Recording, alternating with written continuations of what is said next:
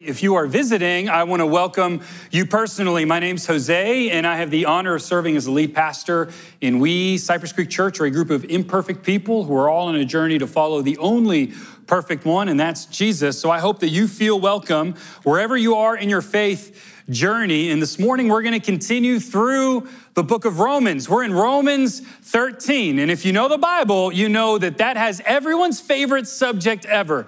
And that is politics and government. Aren't you glad you came to church this morning?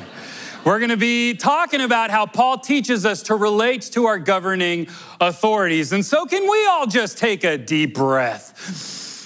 Yeah, see, we're going to talk about this, and it's going to go God's way through God's direction. But the cool thing about how Paul talks about it is he talks about it very clearly. That's what I hope to do through this message. And he also is very pointed at what the end game is. And we at Cypress Creek Church are about loving God, loving people, and making disciples. We call great what Jesus called the Great Commission and the Great Commandments. And last week, you heard from Patrick, our ministry partner in Zimbabwe. I hope that you enjoyed it as much as I. And I had a conversation with him, and I said, hey, Patrick, you have experience being from Zimbabwe relating to bad governing authorities. He told us how he fled Zimbabwe and actually came here to Wimberley, and we were able to help him in the early thousands. My point is, I said, hey, do you want to preach Romans 13? I think it'd be really powerful. And he said, I have another message in my heart for the church.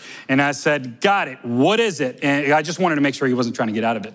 And he said, our identity in Christ, being ambassadors for God, being chosen, a chosen people. And as soon as I heard this, I thought, my goodness, only God could have prepared that, because I feel like it was the best preview for Romans 13, that we are appointed ambassadors, not elected, but appointed to represent the kingdom of heaven here on earth. And there's a couple of things that really resonated me that I just wanted to repeat because it ties in. He said that ambassadors represent government in a foreign land. Ambassadors have everything that they need provided for their home of origin, meaning that God provides everything that we need this side of heaven. It's all right here. And then he said that ambassadors can't be dual citizens. They can only be a citizen of the home that they've been sent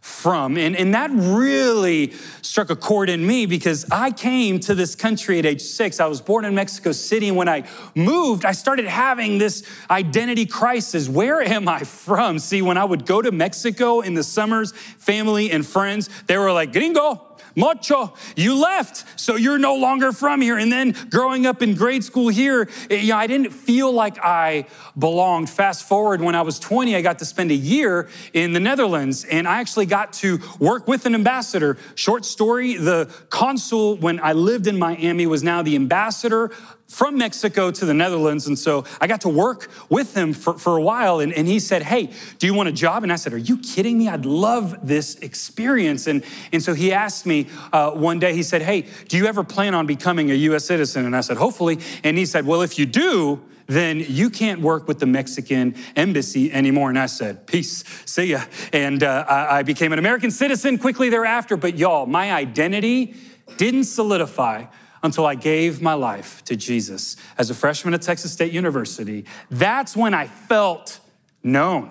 That's finally when I became secure in who God made me to be. And I realized that my citizenship was in heaven, and we're actually only temporary residents here on earth, with a mission from our sender, from God, to make disciples. And it ties in because that's where Paul is coming from. In Romans 12, he's talking about being transformed. He's talking about living a life that is set apart from the ways of the world. And in this case, he's saying, hey, I want you to relate this way to the governing authorities so that you can stay on mission with what I'm giving you. All right, so we got some in the room that are like, man, I don't know. I like to just give it to them and subvert. That means demean authority and power as much as I can. I know we're in here. So some of us are on this side of the spectrum. And then there's others of us, the rule followers. We're like, I don't want to bother anybody. I just want to submit at all costs. I just want to stay quiet and peaceful and just leave me alone and I'll leave you alone. Okay, so we got people on both ends. This morning, I'm labeling this message Subversive Submission, because I believe that's the posture that Paul is teaching us to have. Here is why this is so important. The world operates in a top-down mode. So leaders are at the top, most significance, and then the lower we are on the totem pole, the less influence and significance that we have. Not so in the kingdom of God. I have here some strands of yeast that go from Luke chapter 13. Let's put that on the board. Luke chapter 13 teaches us how the kingdom of God works. Jesus said, what is the kingdom of God like? How can I illustrate it? It is like a tiny mustard seed that a man planted in a garden. It grows and becomes a tree, and the birds make nests and branches. He also asked, what else is the kingdom of God like? It is like a yeast a woman used in making bread. And even though she put only a little yeast in 3 measures of flour, it permeated every part of the dough. These little strands that you can barely see are little seeds that grow in incredible influence in supernatural ways. Why am I talking about this? Because we're seeing it happen in this church right now.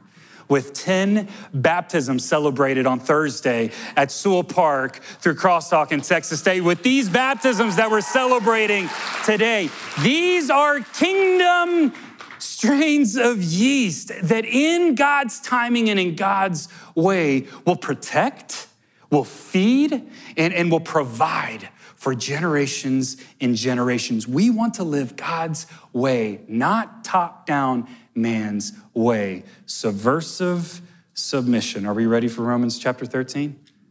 Oh, I don't know how I like the sound of that. Are we ready to start Romans chapter 13? Okay, here we go. Romans 13 teaches us how to maintain a posture of subversive submission and answers the question, why? Why submit to governing authorities? Let's start in verse 1.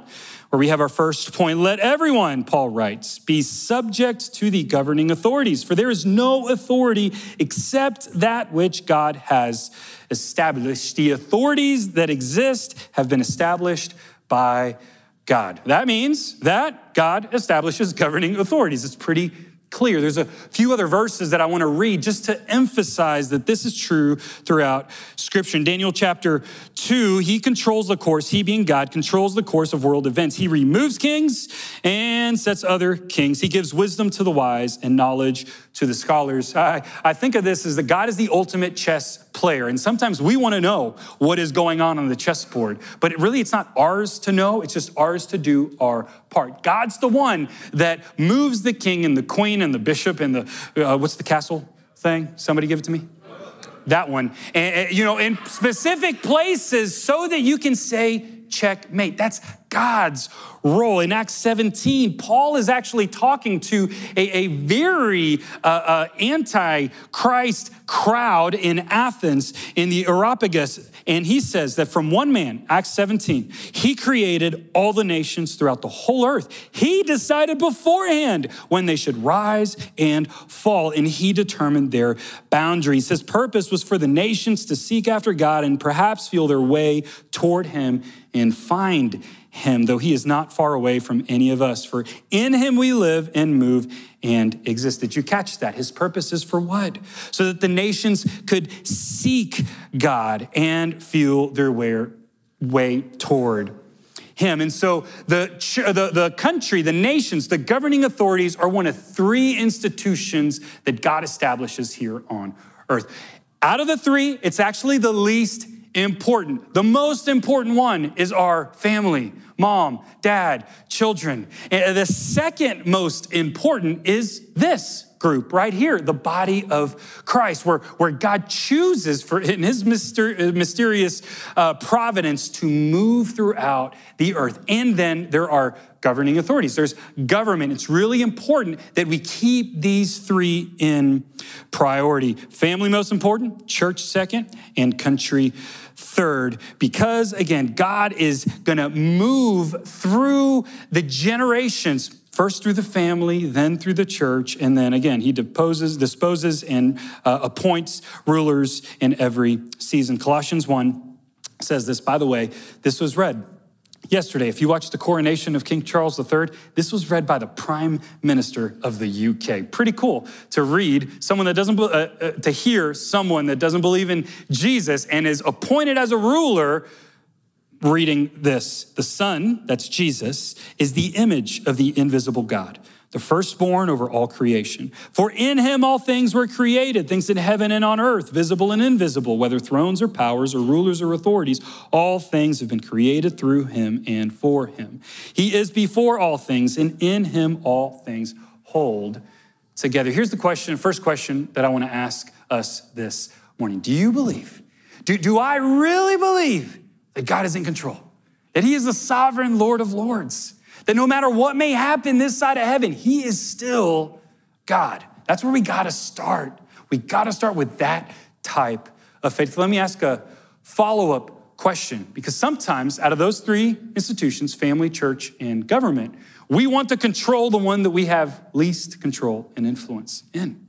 So my follow-up question is, are we influencing those around us that we can actually influence? Meaning, are we paying attention to our families the way that we should? Are we paying attention to our church and serving our church the way that God's called us to? And then are we relating to our governing authorities the way that Scripture mandates us? The second is a consequence. Let's read here in verse 2 of Romans 13. Consequently, whoever rebels against the authority is rebelling against what God has instituted.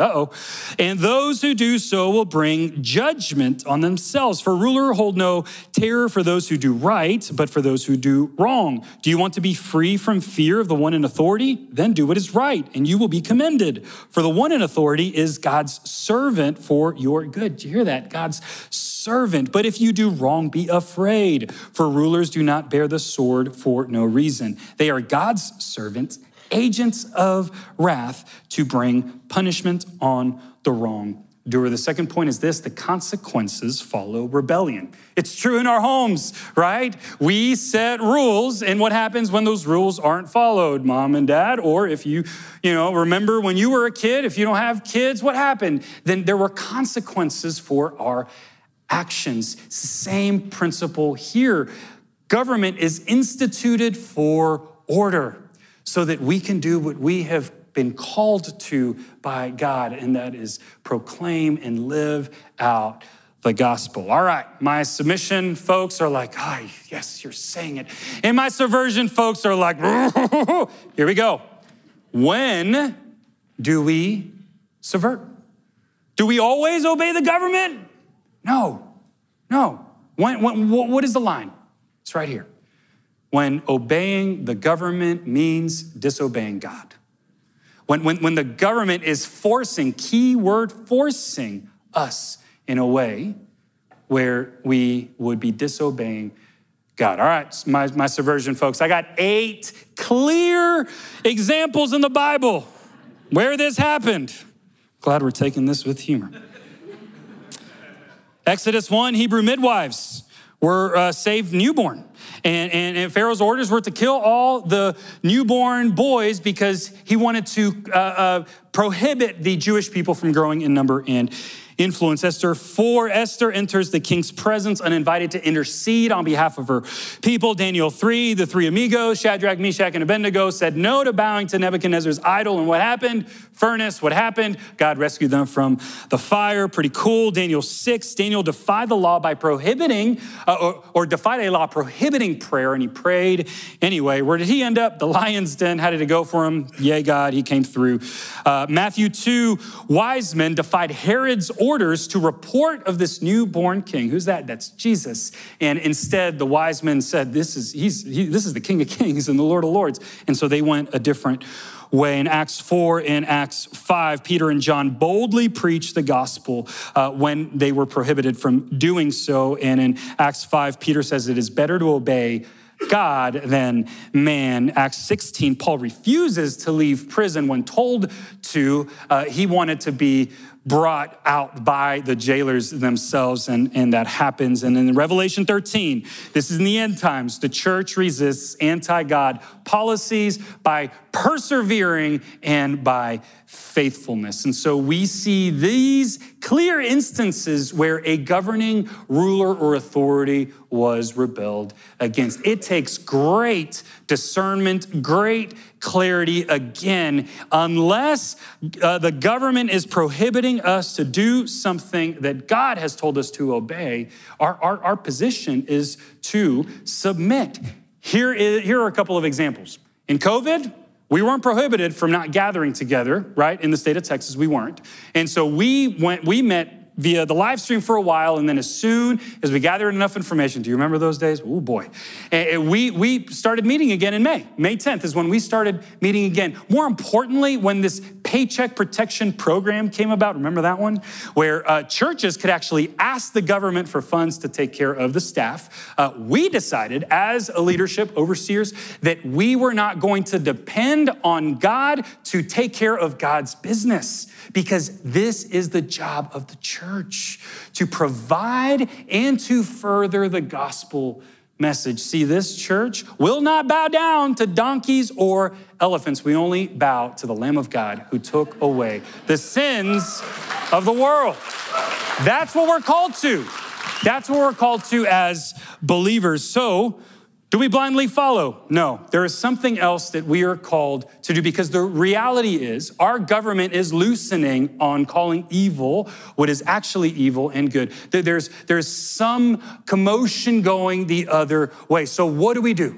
What do we do? It's found in 1 Timothy 2, where Paul is exhorting Timothy to say, hey, first of all, what does he say? Pray.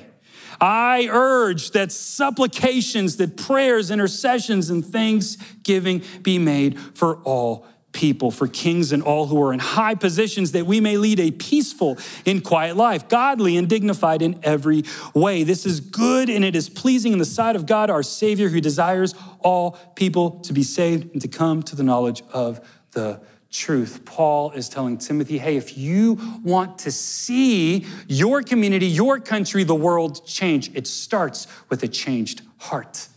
Then it goes to a changed family.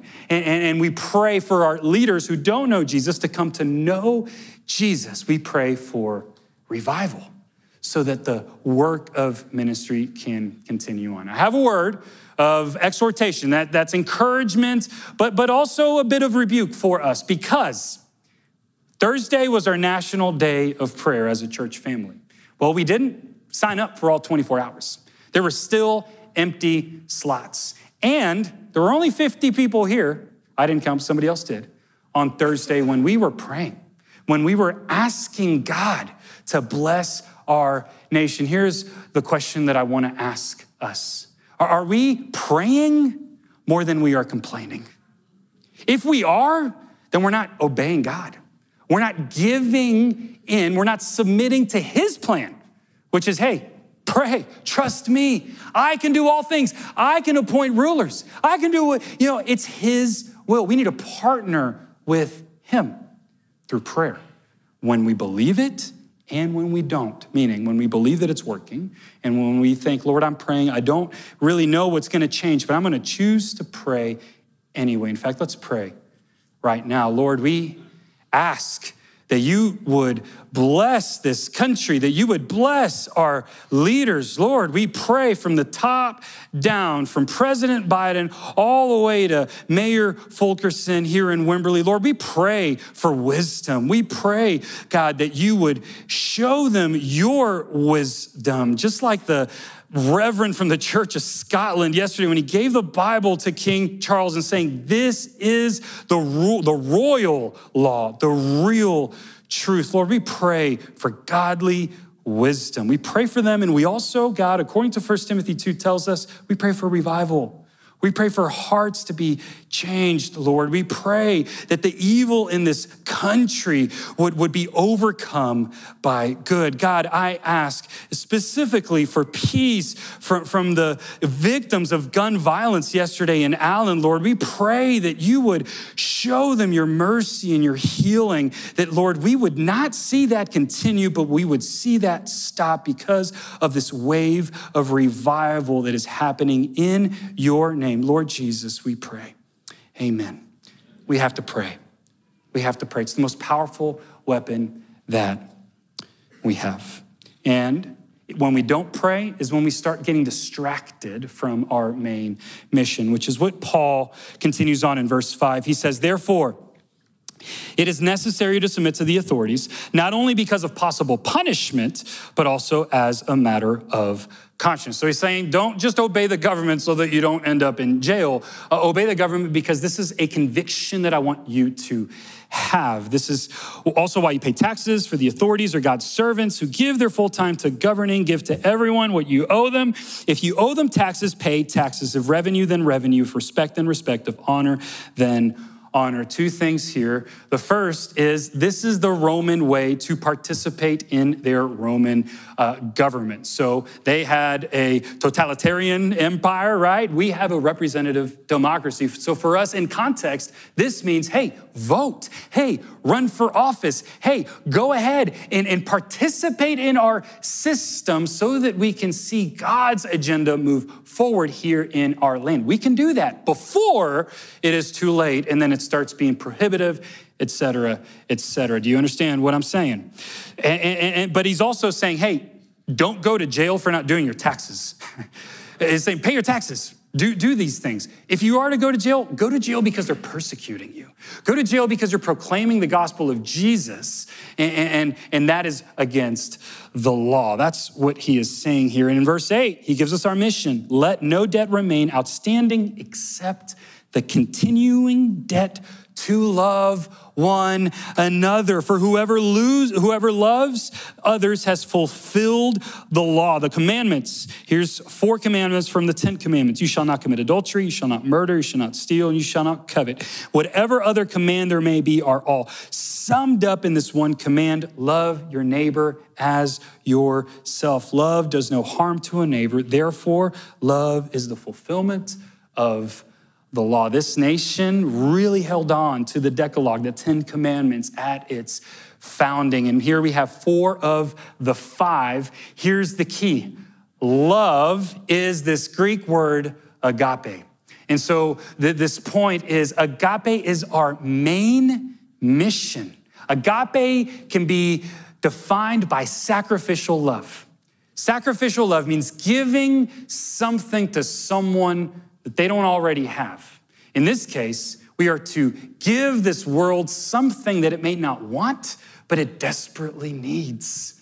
Love for neighbor, free forgiveness. Mercy is getting what you don't deserve. So when you get pulled over and you're guilty, but the police officer says, you're good, I give you a pass. That's mercy. You didn't get a ticket.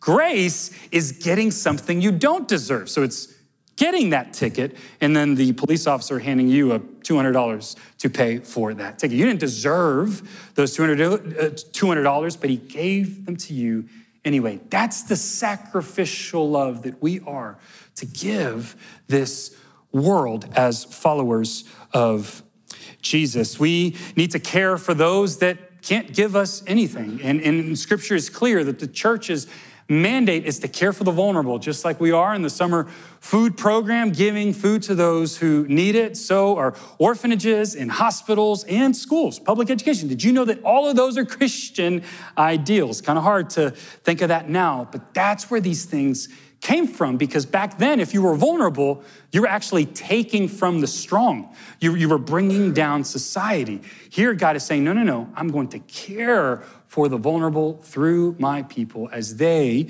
live out this agape sacrificial love. No better picture of this than Jeremiah 29. One of the most quoted passages is Jeremiah 29, verse 11. For I know the plans I have for you, says the Lord, plans to prosper you, not to harm you, plans to give you hope and a future. Here's the context. Before The people of God are in exile. They're foreigners in a new land. They are temporary residents in a foreign land. And this is what the Lord Almighty, Jeremiah 29, starting in verse 4, the God of Israel says to all those I carried into exile from Jerusalem to Babylon, not overrule and overthrow the government, not take up arms, but what does it say? Build houses and settle down. Plant gardens and eat what they produce. Marry and have sons and daughters. Find wives for your sons and give your daughters in marriage so that they too may have sons and daughters. Increase in number there, do not decrease. That's following the creation mandate. That's the goodness of God that he's given us. He says, hey, have a family, foster, cultivate a garden and foster a sense of home in this strange place. And then he says, also, seek the peace and prosperity of the city, which I have carried you into exile. Pray to the Lord for it, because if it prospers, you too will prosper. Yes, this is what the Lord Almighty, the God of Israel, says. Do not let the prophets and diviners among you deceive you. Do not listen to the dreams you encourage them to have. They are prophesying lies to you in my name. I have not sent them, declares the Lord. Here's what they are. Sometimes we think, oh, see, there you go. You got to listen to the people that say that bad stuff is happening. No. Actually, these prophets were saying that good things were going to happen, that exile was going to be a short period. And Jeremiah says, this ain't prosperity, y'all. You're going to be here. In verse 10, this is what the Lord says, 70 years. Don't listen to those that are saying this is going to be fast, everything is okay. No. You're going to be here for 70 years. I will come to you and fulfill my good promise to bring you back to this place. For I know the plans I have for you, declares the Lord, plans to prosper you and not to harm you, plans to give you a hope and a future. The same is true for you and for me. Are we on this agape mission? Loving our families, loving our neighbors, reaching our country and our world. Are we seeing that in our lives? Question, do I love others the way that God has loved me? Think about that. How has God shown you love? Let's pass that on to others. And then Romans 13 closes with a quick word. And do this, understanding the present time. The hour has already come for you too. Let's all say that together.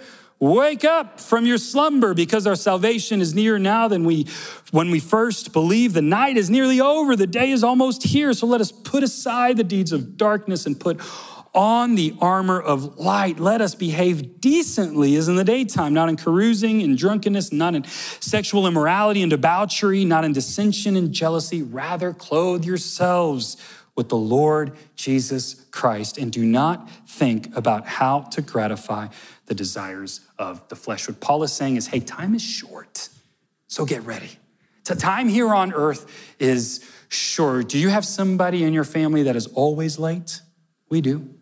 She loves to get dolled up, and she's always, I'm coming. We're all in the car honking. Just did that a couple days ago. Come on, kid. It's not my wife.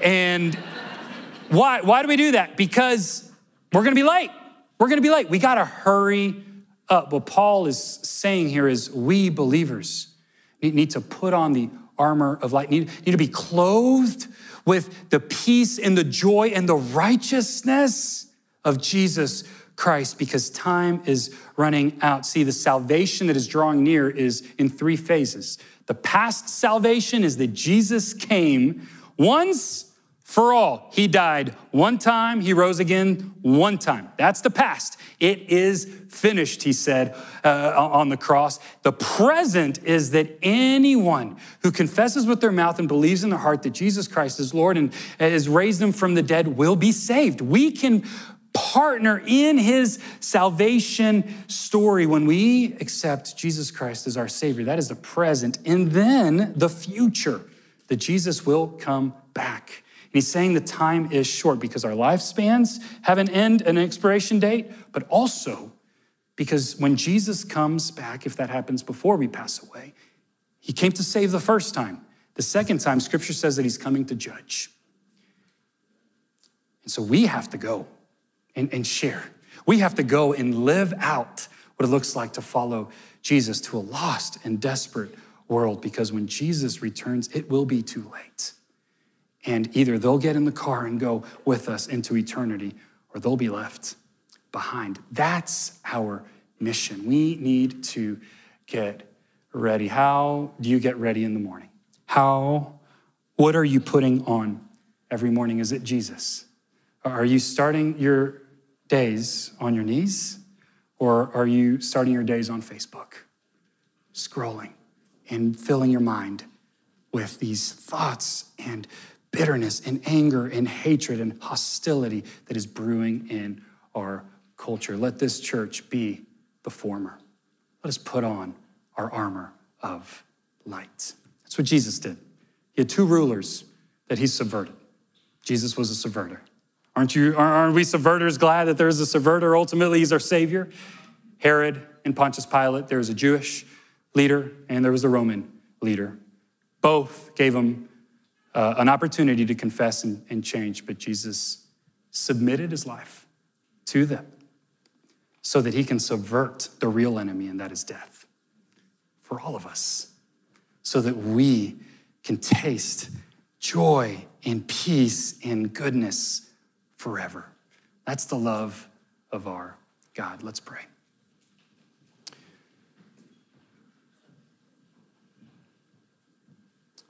Thank you, God, for the mustard seeds and the yeast that is brewing here in this church family.